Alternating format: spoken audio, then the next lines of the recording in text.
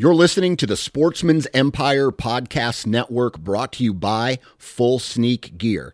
Check out their entire lineup at fullsneakgear.com. Also be sure to check out our entire stable of podcasts at sportsmansempire.com. Go Wild is a free social community created for and by hunters. This means that unlike mainstream social media, your trophy pictures won't be censored. They're encouraged. As you spend time on Go Wild, you will earn awesome rewards such as gift cards, free swag, and big discounts on brands like Garmin and Vortex. You will even earn $10 just for signing up.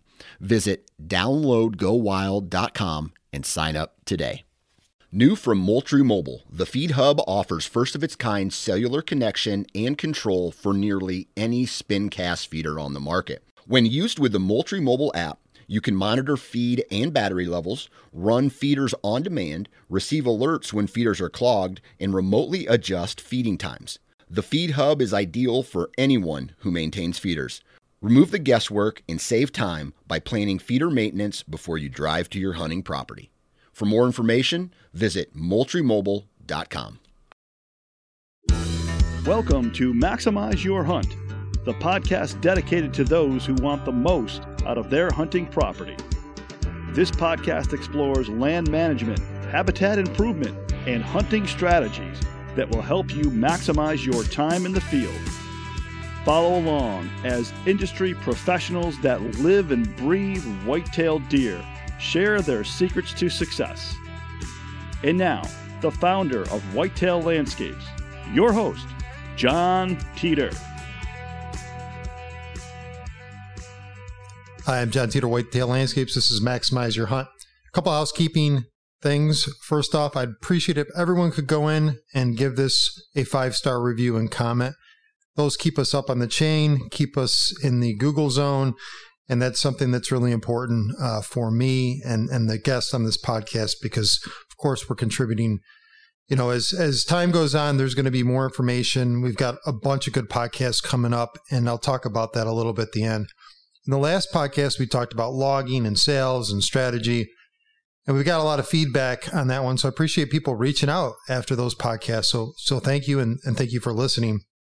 The other piece of this is I am going to be doing a speaking engagement, and I wanted to kind of give that information. It's September 16th and 17th in Canandaigua, New York. It's at the Woods and Wildlife Outdoor Show. It's the first year they're having a show. I'm not sure the number of people. I'll have a booth there. Myself, my good buddy Josh, who's my partner, and my daughter, she's 4 years old, will be at that event. So it'll be fun. I'm doing a speaking engagement, I think around 6 p.m. Friday, the 16th, and then sometime Saturday morning. And I'll have a booth again right next to the venue. The address of that location is 3349 Gainham Road in Canandaigua. I'll put it in the show notes. If you want to reach out to me, great. I'd like to meet people that are listening to this podcast or in the New York area. Please come see me, and I'll be continuing to do more of those speaking engagements. All right, enough with that. Let's get into the specifics. So I got Todd Shippey back from Empire Land Management. In this podcast, we're going to freestyle talk a little bit, but we do have some topics that we want to get into, specifically issues he's dealing, with in the Midwest that are pertinent. And I intend to debate with him a little bit on this, so it should be a good conversation. Hey, Todd, how are you doing? Good. How are you, John? I'm good. What's going on in your world? Not too much. Battling the drought. I'm in a dry pocket here. I've got some of the lands that I manage just a little bit to the south and a little bit to the north have sufficient moisture, and it's a cakewalk. But right where I live and due west where I manage property and due east, we're in a pocket of dry that's driving me crazy. And so we just did some things to pivot into the swamps and adjust our strategy a little bit to still make do, but it's hard to get switchgrass to grow when it doesn't rain at all. Yeah, absolutely. And beyond that, you're thinking about, I guess, in the arid climates, any succulents, if obviously I think of places like Texas and then obviously in the Midwest, your forb, the water contents of forbs are typically in that 60 to 90% range. We're kind of going in the senescence period. So, the quality of food is starting to degrade at this point. There's not a lot you can do when you don't have water. The nice part about living in the East, the East rather than the Midwest or West is we don't typically experience the drought. There's been instances of drought. It's usually short term. But generally speaking, we don't have much drought in our areas. Respectively, our food availability is pretty good.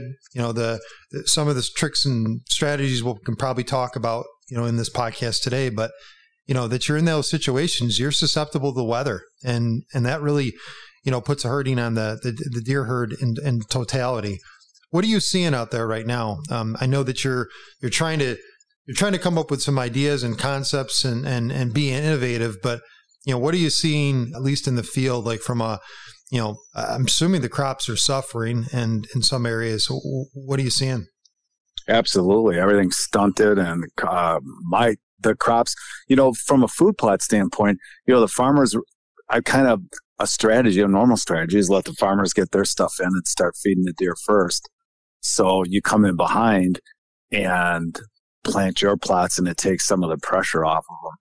But this year, that worked until we got to fall plots. So it really stressed the switchgrass. There was just high heat and zero moisture to get it to germinate or get it to come up. And then, of course, the weeds are already stratified, so they're good to go at the first flicker of sunlight.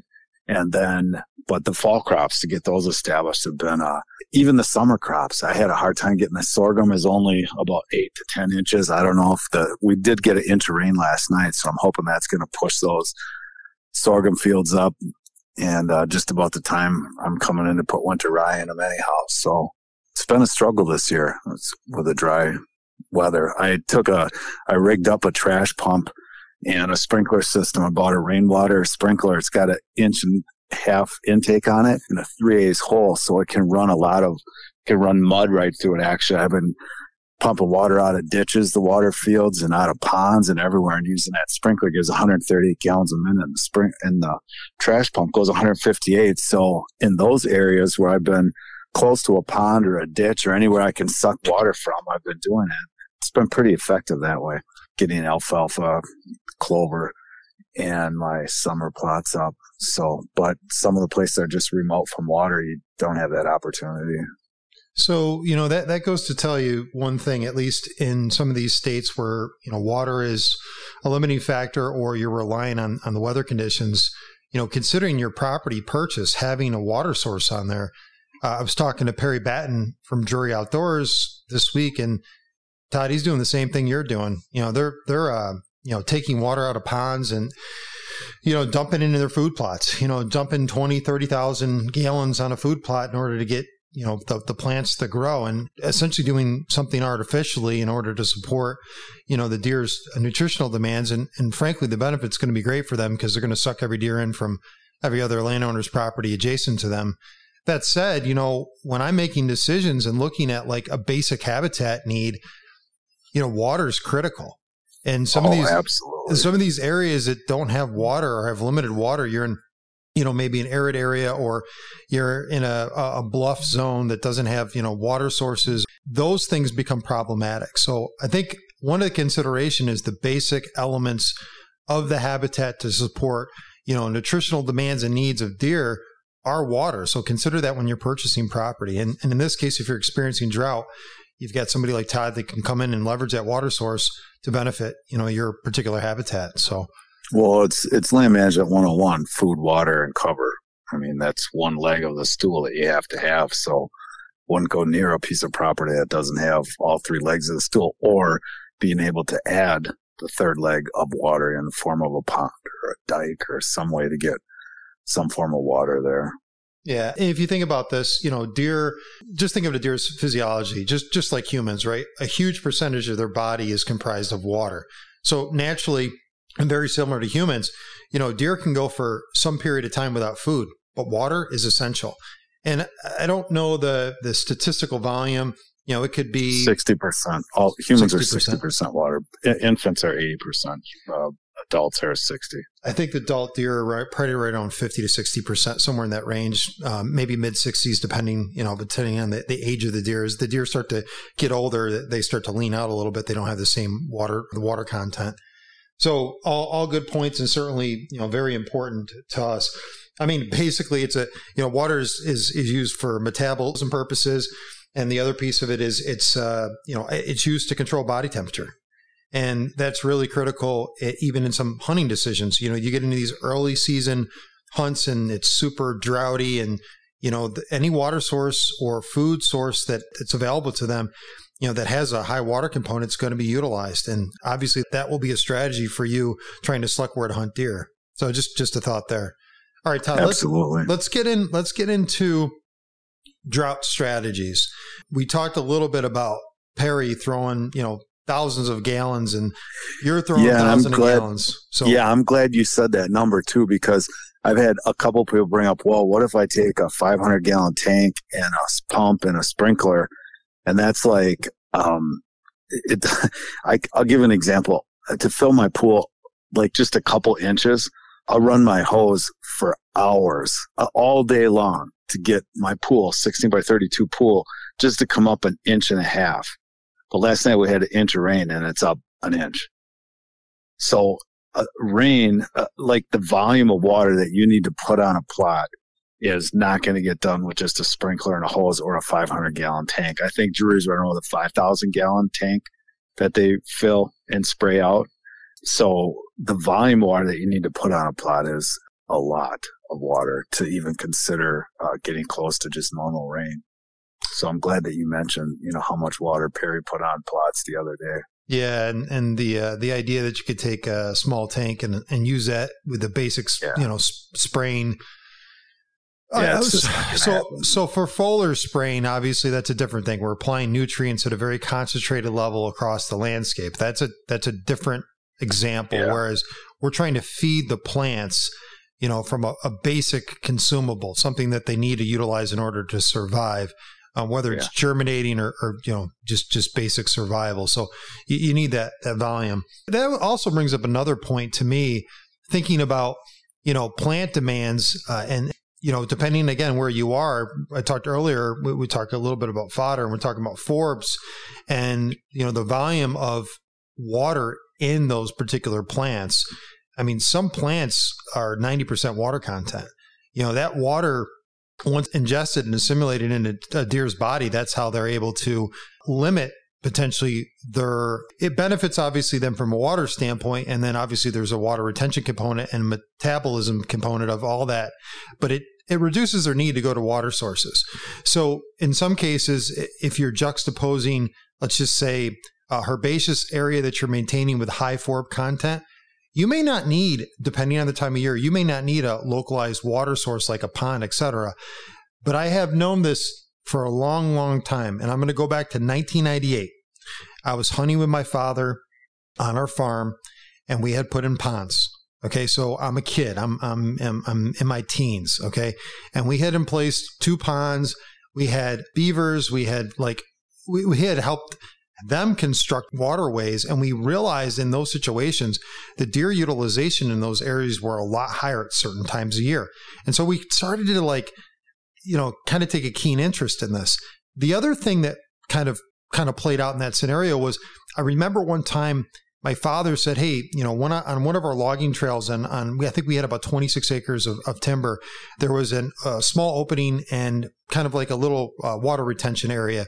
And we noticed so much utilization in that area. My dad said, you need to start hunting, on that little pool of water. The deer are hitting that, constantly. So back in 1998, right, a teenager, I observed this occurrence. And it dawned on me at that time that, these water sources were critical. Not knowing a lot about deer, not knowing about their, their biology, it was critical to their well-being. So I add that in there as observation is the criticalness in finding what deer need and demand. And those observations can happen all the time. So trying to figure out the right areas to put water is the other difficult piece of this, Todd. And I struggle with that. So I'm kind of interested in your take. I'm glad you brought that up, that the utilization of water and the fact that they don't need water, that they can get it from plants. Which is, I think, the biggest misconception on water and white-tailed deer. I mean, Southern Deer Group, they studied how much water bucks need during the rut, and it's minimal amount that they can get by. They can get it off of the plants. Water sources, though, if available, are highly utilized for a number of reasons. One, it is still a refreshing drink of water. Two, they smell. Deer's world all animals are based on smell, especially deer. So it smells like every doe that's been there. It smells like every buck that's been there. It's like going down to the local bar and seeing who's been there. And that's the other draw to a water source, because raccoons, fox, coyote, everybody's been there, and they can tell the health. They can tell everything that's going on by visiting that water source.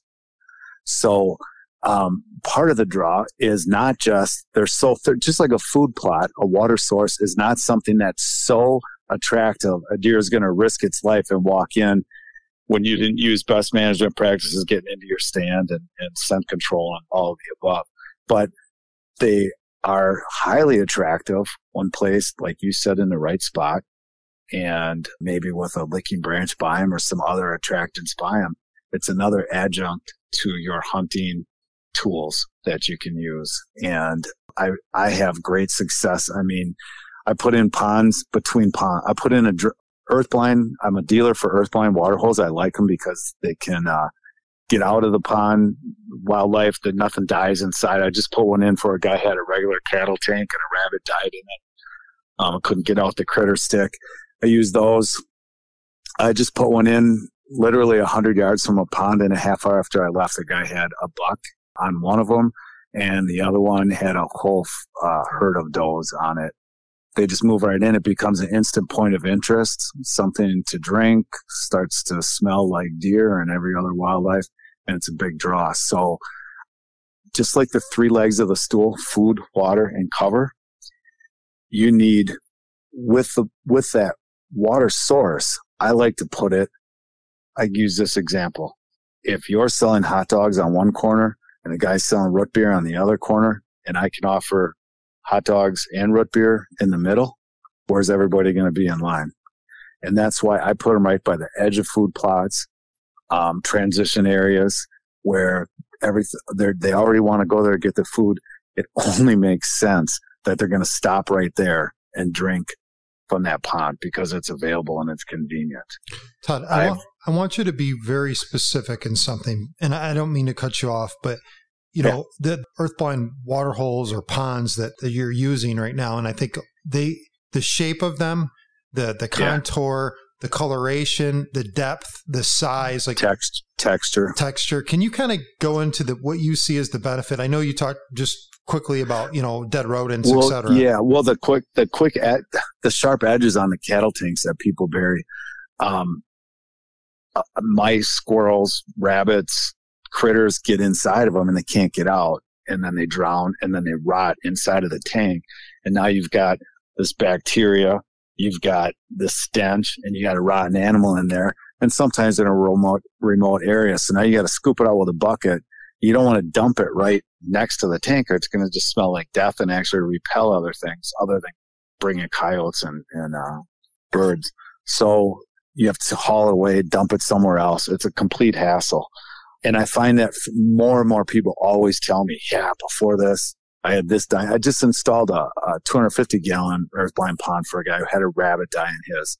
So that the sides are angled and textured, and it has a lip on it, so you can bury it down in the ground, so it will self-fill with rain. I fill them with the big totes, and then anything that gets in it can get right back out of it. So I've never had anything so far die in one of them.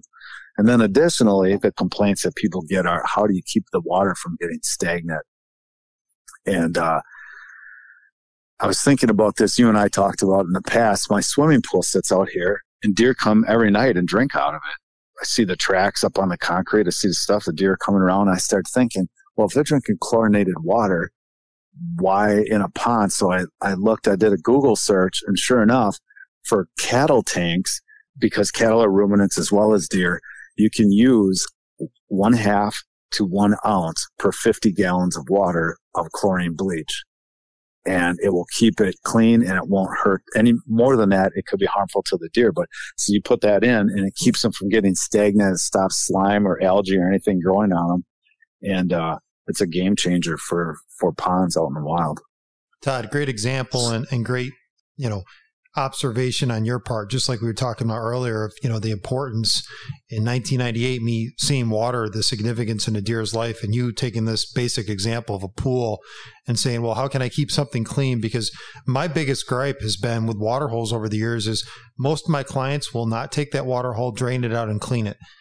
They will not take the time to do that, and then it becomes stagnant and useless. All right, I want to go into an actual, a practical scenario here. So you're making some decisions. Let's say you have areas of decent topography where there's runoff, or maybe there's a resident stream, but it's not significant. But you're filling up these water holes in these specific areas. And a lot of times it's on a travel pattern, or, it's juxtaposed next to, you're saying a food source or even a hunting location for that matter.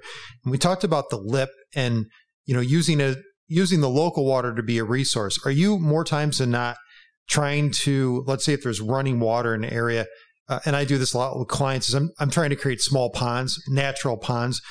Would you also, just let's say you don't have, you're digging out an area and maybe there's not a clay-based soil. It's a silty soil or a sandy soil. What are you doing in those situations to kind of create a pond, or using an earth blind in those scenarios so to fill up this trough essentially, and then water eventually flow out of it? What's your strategy there? Well, first I look at the macro look at, like, where do I want this? How do I want the deer flow? Am I changing the deer flow? Because on many properties, people say, well, I have water. Great. My first question is, where's the water? Well, it's the opposite of where your food is, and the opposite side of the bedding. So you can literally change the flow of your herd by, instead of a deer getting up out of bed and going and getting a drink during the day, and at night, going first to the natural water source, and then coming out to the food, well after dark, by having available water. That's why I talk about the hot dog and the root beer on each different corner, and the hot dog and the root beer together in the middle, is you can get your flow, the deer flow, going the right direction because they discover the water source and they move out that way. So once I look at the big picture, where do I want this? How do I want the deer flow? Then I get more of a micro location. Okay, I want it right in here. And then I literally look at it's going to go in this 50-yard range or this. And then I'll look at the land and see, like, is there a dip right here? Is there a little bit of a funnel here? How does this work? And then I look up and use the topography, like this is hidden by a hill or a tree and a bush. So you have access around, get into this stand. You'll be able to see it from a gun stand back here, but the deer won't see you. Process of elimination, and then find X marks the spot and punch it in. So we're looking at terrain, obviously, is the major driver. And obviously you kind of just identify locations specifically, and using the location to be the identifier, for where you can hunt them, or where they're naturally going to want to, transition through. I'm wondering, and this is what I do. And I'll just give you the question I was going to answer. I'm looking at the topography features, specifically the soil type as my next driver, and the related water content or water resources in that area to drive where I'm going to put it. Because preferably I'm using kind of the natural resources. Like, I'd rather go in there with my bucket, take some localized clay, kind of pack it in, build my own little pond. That's generally what I would do. At least that's what I recommend to a lot of clients. That's not always the case in certain landscape types, and in my own personal landscape type, that is not the case in a lot of those elevated areas. So I'm going to use a pond in those locations. So that's just kind of like an earth line pond. I'm going to kind of use one of those, or likely use one of those in those particular locations. That's kind of the discriminator for me. What does your natural setting provide you or offer you to do? And then alternatively, if it doesn't, then you use that as a resource. And I like a couple things with that particular earthblind pond or water trough, is the fact that it is textured and its look is so naturalized. It doesn't stick out like a sore thumb. And I think it's a consideration, because I think a lot of times deer are alarmed by things that are not naturalized in their environment. They come accustomed to them, but it takes a long time. And your example earlier is you punch those in, and next thing you know, you got pictures of the deer, 30 minutes later on that water hole. So I think that's pretty incredible. They work great. Yeah, they work great. So Todd, if you could I guess, make a decision about the number of water holes on a property, because guys ask me all the time, how many water holes should I put on the property? And that's such a loaded question, because your example earlier, you're trying to pull them from another location. Potentially, you've got conflicting point of views. You may already have water on the property, but is that water in the right location? And the ideal situation is it's in this kind of transition area, headed to maybe a food source or headed maybe to another bedding area. You could be hunting in between a barbell necessarily, and you may have a water hole in between those, and it becomes a social point like you talked about earlier. And again, that's great for deer movement. It enhances the movement more than likely. Yeah, it becomes a focal point, like a tree point. So like a tree koi, putting a tree out in there and hanging a grapevine off of it near a stand with an auger. Same thing with a water hole. And really that depends on the topography. Now let's see. I just put in, this is a duck hunting place, and I just installed 2 of them, and he wants a third one. Because of the way the hills are, you can get away with a third one, but they're drawing deer so well that he just wants one by another stump blind that I installed. So we're gonna go ahead and put another one in out there, because it's just it's getting the deer near the blinds and putting them in more of a focused area where they have opportunity and can observe them. So yeah. Well, let me bring up another point, and this is something that I've observed. So there's really no data on this. Is looking at two things, right? The deer's natural state and its environment. Meaning, if it's in a natural state where it's undisturbed, how long do they spend time at those water holes? That could be a judgment of how calm your deer are, how limited pressure or issues of predation, all those type of things play into, looking and observing. So a water hole could kind of be tell the tale. It can kind of give you information about your deer's psychological state. And that's another thing I think people should start paying attention to. How long are they spending at the water hole? I don't know if a deer will put its head down for about 30 seconds, sometimes a minute, but very rarely is it over a minute. They're already back up. They're looking around. And so you're starting to observe each deer's own personality in that environment and starting to assess kind of, how they're socializing. The natural benefit of that water hole is, again, it's a location where you can take some camera data. That's really important for people trying to inventory deer and also trying to assess, their deer's, psychological state. Cause I think that's part of it. And a little tangential topic. That's a real thing. Are minerals legal in New York where you hunt?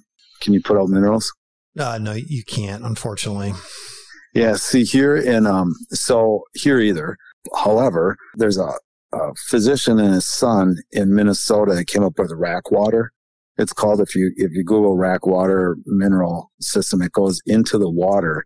It's legal here in Wisconsin. It's legal in Minnesota where you can't use other minerals because there's no attractant in it. And I really like it because you put it in the water hole, the deer are getting the minerals. This is very soluble. It's not like some of the other stuff in the past that clumped up inside of a water hole. The part I like about it is you put it in the water hole, the deer get the minerals every time they drink, whether they want them or not. It's legal because it's not an attractant. They're going to drink the water anyhow. There just happens to be mineral in them. And the mineral, you put it in the beginning of the year, it's just like a cup of water that you leave out overnight. The water evaporates out, but the mineral sticks to the sides. So you don't have to keep replacing the mineral once it's in the pond. I get about a year out of it. So I would check, regulations or call local warden if it would be legal in New York. But I'll tell you what, it was a real game changer for me when I found this guy, and I carry his product. I'm sold out again, but you can look him up online. And he's on Instagram too as Rack H2O, RACH2O, Rack, or just Rack, like a rack on a deer water. Real good guy and good product. That's a good thought, because I think a lot of people, in some areas where you can use mineral, it's obviously, beneficial to the deer. People are using that as an attractant. And we were just talking about earlier, taking camera data. In this case, if you can, geez, Todd, I know guys have put Kool-Aid, Punch. Yeah. I don't know if you've Gatorade. Gatorade. I've seen guys do that. I mean, there's been, but I like the fact that you're adding something that has more mineral content and obviously a benefit to the deer. So, great idea. Rack. Yeah, vitamins. It's got vitamins and all the minerals in it, and I really like it. So the biggest thing for me, and I hear this, I'm going to shoot this guy down real quick because there's a guy that I've listened to before that's talked a lot about water holes and his preferences. And I like kind of the natural pond settings. You can make them large enough. Again, I mean, those are ideal. The succulent or the type of vegetation that exists in those areas, particularly riparian zones. I mean, you're starting to look at just water in general in the landscape. How do you manage, the vegetation around those? Usually those areas have the highest mineral content.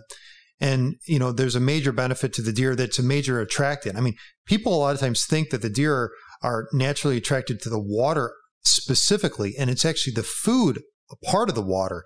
I mean, it can be even the algae or the plant life that's existent around those. I can think of a bunch of different plants that I've observed over the years where deer are consuming these because of, particularly in drought situations in the summertime. And then we get into hunting season, and a lot of these, the forbs have now senesced, and you don't have, the forb availability across the landscape. And by the way, there's still food sources in and around these water sources that are highly attractive to deer. And people are always like, well, it's the water hole. It's water as a resource that becomes valuable to the plant life. That's usually number one. Number two is the water hole. And you've seen a lot of these videos where you've got this water hole and this deer's, running around. It's been essentially rutted out, and it puts its whole body in one of these areas. I've seen that. I've seen them dip their heads in. I mean, it's incredible because they're short that particular resource, and they need to take advantage of it temporarily to continue onwards, particularly during especially the fawns. Well, I do. So here in Wisconsin, you dig what are called not ponds, but they're called wildlife scrapes.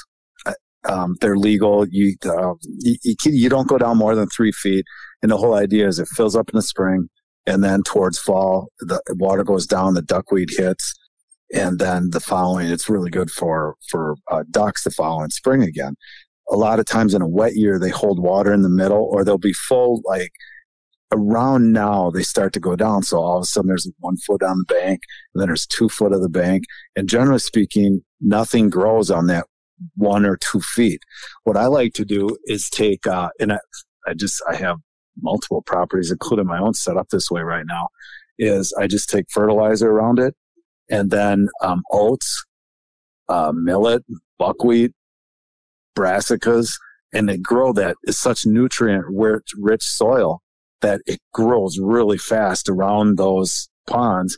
And now it does a number of things. It cools the soil because it cools the soil. It takes away that lip where the EHD, the midges live. That's where they get in the deer's nose, is in that hot soil right by the edge. But if you can keep in front of that with brassicas and oats and all those things, keep the soil cool, and it keeps those bugs down. It gives cover for frogs to eat those bugs. And then the deer just go crazy for it. And I really like when the oats head out, those I'll put in. So as the pond's going down, it's 1 foot down, it's 2 foot down, it's 3 foot down. I keep adding. So the plants are germinating at different times and in different states of maturity. And then you just see the wildfowl go crazy over that the following spring. The leftover bulbs that are down in there and seeds from the oats, pulling up winter wheat. It's a great tactic. It's a great strategy for any time a pond or wildlife scrape management, or even a pond that's dug normal, in a dry year. It's really a fun practice to do. And it really cuts back on EHD by inhibiting those midges from being able to proliferate. Great example and great opportunity for people, if you have the ability to kind of resource and put one of those in, maybe with your loader, with your tractor, you may be able to do that, pretty quickly, even right now for that matter. So yeah, and that's all handwork. I mean, as far as the planting and the fertilization, that's all. Oh, yeah. That's all just handwork, which is kind of fun, but it really, that's a huge impact, and it's really a safety thing for your deer herd for EHD in these drought years when it rears its ugly head. It's a good way to fight back, and you'd be surprised how fast those plants germinate in that warm, moist soil right next to the water. It's crazy. Yeah. Well, so this is a similar concept where I was talking about earlier with these beaver streams, or what do they typically call those? The beaver offshoots we call them. And we were taking advantage of those across these like fingers in a land setting. And then everything adjacent to that now became more nutrient rich, more food availability for the deer. And guess what? The deer were in those areas significantly more than normal. And the next thing I want to kind of just bump over to is, when does a water source become most valuable? And a lot of times, like I keep hitting on this, water becomes a resource that is a necessity throughout an entire, life cycle of a deer, even in the winter months. Now you'll find in areas in the north where there's a high snow load, maybe there's a lot of cold temperatures, so everything's iced over. You'll find that they do resource water. What you do find is they're going to resource areas of water that are not flowing significantly. Water temperature a little bit warmer. Now, I'll just give my property a little bit of a boost here because the water is very constant in a bunch of different areas. So in the summer months, this is ground spring water. It's very, very cold, and it becomes a major resource. These areas that I've kind of carved out adjacent to them, I've created little tributaries, and those become great resources for deer early season. The water temperature is very constant and the flow is very constant, but those tributaries that come off that water source are utilized just as much in the winter months. So there's just enough flow into those little, we'll say pockets, like small pools of water adjacent to those. The temperature is a little bit warmer, but it's not necessarily able to freeze because it's got a little water flow. That's a little trick for people. In addition to that, there's some naturally occurring in my area because of the specific vegetation. There's some naturally occurring water sources that are a little bit warmer just because of the type of soil that's there. Its thermal conductivity is a little bit different. And those are like minute differences that create kind of an attraction level for deer, because very, very cold water certain times of year may not be utilized as much as they may use resources like shrubs, which even in the winter months, there's a component of water in those shrub tips, even in the stem, the twigs of that particular plant that the deer resource. Especially evergreen, yeah. Yeah, exactly. And you'll also notice, in their urine, you'll see the dehydration levels increase over time because the amount of browse is not available at the rate that they need to survive. So deer go in that starvation mode, but they go in conservation mode as well. So there's something to consider there. And you can resource, your water sources to make them more available and palatable to deer during certain times of year. So think about that as an example. That's kind of small bean stuff, but it can make the difference of attracting a deer on your property.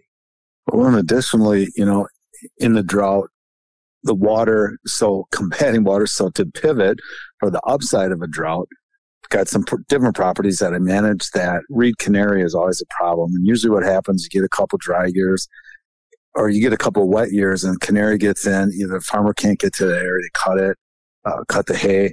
The reed canary takes over. It smothers out the native vegetation. It tips over, lays down. Now it can't dry out, and it becomes just a useless moonscape of tipped over reed canary that's too wet to allow anything else to grow.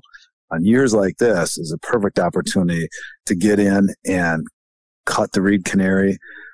You can, as it comes back, then you spray it off with Roundup, put brassicas in it, or put, sometimes I'll drill or broadcast beans before I cut soybeans so that when it comes back, I could hit it with Roundup. That following year, it'll come right back in to cattails. You can really fight it off. And it gives you an opportunity to use some other method that you use to kill the grass, the canary grass when it comes up with a pre-emergent, so that the cattails and the warm season grass would come in and you can really rebuild your wet meadow back to native vegetation. That's good for deer, fawning, pheasant, turkey. So I've got those going on quite a few different properties that I manage right now. So kind of switched from, we're not going to get our summer food plots, but I can dive down into some marshes and places that you can't get access to and rehabilitate some wet meadows. Yeah, and eventually over time, the natural vegetation that rebounds in those areas is going to be more valuable to deer, particularly from a food source standpoint. So, that's planning ahead really for you, Todd. Oh, absolutely. Great idea. Well, the last thing I kind of want to talk about, and I think we're kind of at the end of this, is there's a lot of things to look at here, and when it comes to the benefits of water in the landscape, and that's kind of how we started this conversation. And then we kind of talked about how to preserve water, or in this case, we just talked about things that you benefit from when water isn't on the landscape, and improvements that you can make. So last thing is kind of like, how do deer lose water? And it's pretty basic, right? They urinate through fecal matter, and then obviously they exert it, it vaporizes out of their mouths. And you'll see this a lot during the rut period, where deer's running around, and you'll see vapor coming from its mouth as it starts to dissipate the heat. And that heat loss, and obviously the water related to that heat loss is critical. And then they're in they become in survival mode after they go through that major loss. I mean, part of the body weight loss is they can't retain the water that they presumably consumed or supported earlier in the season. So you'll also notice to the rut, the type of plants that they're consuming may have higher water content. That's another strategy for deer hunting. And so you'll notice deer existing kind of in these remote locations. To Todd's point earlier, just a couple minutes ago, this made me think about this, is, areas of high water retention, swamps, those type of areas, they're going to reside very heavily in those areas. Now it's obviously contingent on the environment that they're living in, the type of temperatures, et cetera, and their body's physiological state, where they locate themselves. But that kind of plays into the overall strategy of hunting, a particular landscape. The type of food that deer are eating are obviously very, very important. That is inversely, I guess, beneficial, because if you think about it, at the end of the day, the water that the deer consume, like the surface water that we were talking about in these ponds, it's really inversely proportional to the water that's in their food content. So they'll choose one over the other, obviously based on the circumstances. And like I said earlier, generally speaking, they're going to go to the food source before they go to the actual water, in that example earlier, the surface water for that matter. So I just want to play that into the equation. Again, that's why I prioritize the food sources in a plant scenario being more of a consideration for me. And again, being in the East, I don't experience the same things that Todd may necessarily experience in the Midwest or even further out west. So that perspective is going to be a little bit different just naturally because of the environments that I'm used to. I don't know if, Todd, that makes sense to you. Yeah, that makes complete sense. I think the Midwest, Iowa, Kansas, this whole area is different than your area. And I think the water source, a good analogy that you're going to see if you don't have water and you put in water, however you decide to do it, is just what you saw during early season, when you see the fawns playing in the water and deer sticking their head down in it and they're playing around. When rut comes around, deer, they also lose a lot of moisture through expiration, just breathing. So they're running hard during the rut. They lose a lot of water through breathing. They get dehydrated. Those ponds, one of the biggest bucks I ever shot was during pre-rut, and the does, how they're acting silly and giddy like a group of girls, and you just know there's a buck coming out. You could tell by the way they're acting, and they came right to the water hole, and then I heard the grunt behind them. And that same type of playing that you see in early season with does and fawns is you can get in a rut vortex right there. That buck's going to chase around and around that water source and keep that doe right up by it. She stays right by it, and it just becomes like, I always call it a rut vortex when you end up right in the middle of that chase. And that will happen, can happen, and will happen quite a few times when you have that little water source, however you decide to do it during the rut. It can be pretty exciting. Now, Todd, I know that we're at the end of this, but it just brought up another point, because we've kind of talked a little bit about design and layout, but more so on the traction side of it. Ponds a lot of times are used as a resource to eliminate movement. And you've seen that, multiple times. So do you have any strategies around, ponds being a source where obviously you can dump your scent into? It becomes kind of a limitation. Funnel. Yeah, funnel. What do you typically try to consider in those situations? Let's say you have a pond already resourced on the landscape. Obviously, it depends on its location and how you can leverage it. But let's say it's not in the ideal location. Do you kind of use it as a dead zone? Because I've used them many times as dead zones. Yeah, then if you can, what you want to do is enhance the vegetation around it towards with willows and cattails and wherever you can to create a bedding area. They love to bed by it, so then that's your preserve. Your no-go is your dead zone, however you want to refer to it. So then you just adapt the rest of your strategy to where they're bedding, how do I get as close as I can to that or in between them and their food without spooking them? Yeah, simplifies it. Yeah. Really simplifies it. Yeah, and that's a good idea because I think, we could use it as a potential attractant or it could be a detriment depending on, other features that are set up on the landscape. So it's not always one size fits all, and you can repurpose, particular areas to benefit your hunting per se. So I figured. Yeah. And keep in mind, that they're still going to drink from it. They're going to plant, they're going to do things. But if you add water out by your food source, that's going to be the focal point. When they come out to that thing, every single deer is going to come out. They're going to go check, smell who was there, smell what was there, and then go on with feeding. May drink a little bit, and then they go on with feeding. People have to separate the water demand from the social aspect. There's two completely different reasons that they come up to a water hole. Yeah, it's good to think about that, and it could be both for that matter at that point. All right. Let me one other thing, Todd. So. Bigger is better. How do you feel about that? Bigger the water source, the better. Now, not necessarily. I mean, it depends on what you're trying to do. If you're trying to funnel deer, I want 2 big ponds so that I know they're going to go on either side of them or up the middle. If it's a little kill situation, 100-gallon pond is fine. 250-gallon pond maybe on a hill. If it's an area where I don't want to fill it every month, then I'm going to go a little bigger, or I might not put it there because I don't have access. So that's how I kind of look at it. Depends on what you're trying to do with it. Would you say that there's a minimum size? I know it's obviously it's contingent on, we just talked about the weather conditions or wanting to go in and fill up those areas. Would you say there's a minimum size water hole? Depends on the use. I mean, some guys will use the 50-gallon ones, and that's fine in an area that it may be a stream trickling into it, or you'd be able to funnel into it easily. I guess, by asking that question, like the 50-gallon ponds, the nice thing about the earthblind ponds is they're low profile. You don't have to bury it at all. You can just lay it down on the ground and fill it with water. And deer can come up and drink on it because it only is about 12 inches high, which is another real benefit because I don't know how many times I showed up and someone's like, I wish that pond would have been just over here because that tree's blocking it. Where I tell people, put it on the ground, fill it up, and make sure you have it in the right spot. And if you want to tweak it, move it over 20 feet or something, then you can. And then once you have it right, then you can bury it. Yeah, that's a good. But yep. Yeah, so it depends on the application of what you want that pond to do. But I mean, 50-gallon, 20-gallon, whatever you got, it's water. If you have the ability to walk out there every day and dump a 5-gallon bucket of water in it, then that's good enough. If deer are going to use it. And I would say in the East Coast, in our areas where we get a fair amount of water, you're not really filling those up a lot. You're filling up usually once a year, and you don't have to really go replenish it. At least it depends on the location and the setup and obviously drought conditions, et cetera. But rarely am I refilling my water holes. So I just wanted to put that out there. It's just a matter of maintaining them, like Todd said earlier, and he gave everybody kind of a great strategy there. So appreciate that bit of information, Todd. Yeah, a little bit of bleach, and then always have a pool skimmer net with you for leaves in the fall.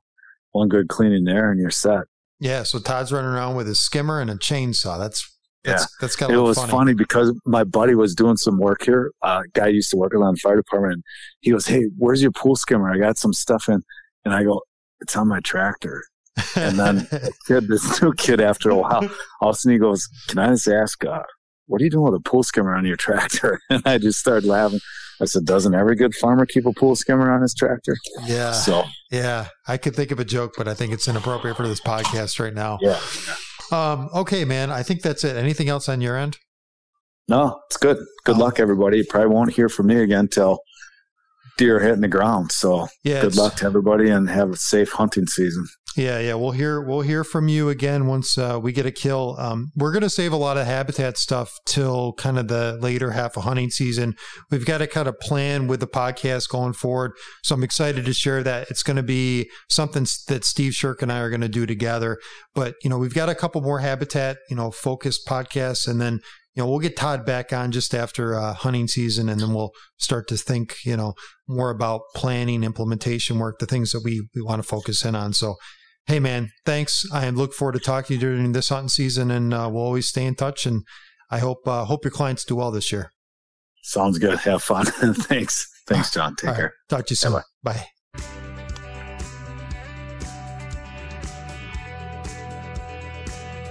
Maximize Your Hunt is a production of Whitetail Landscapes.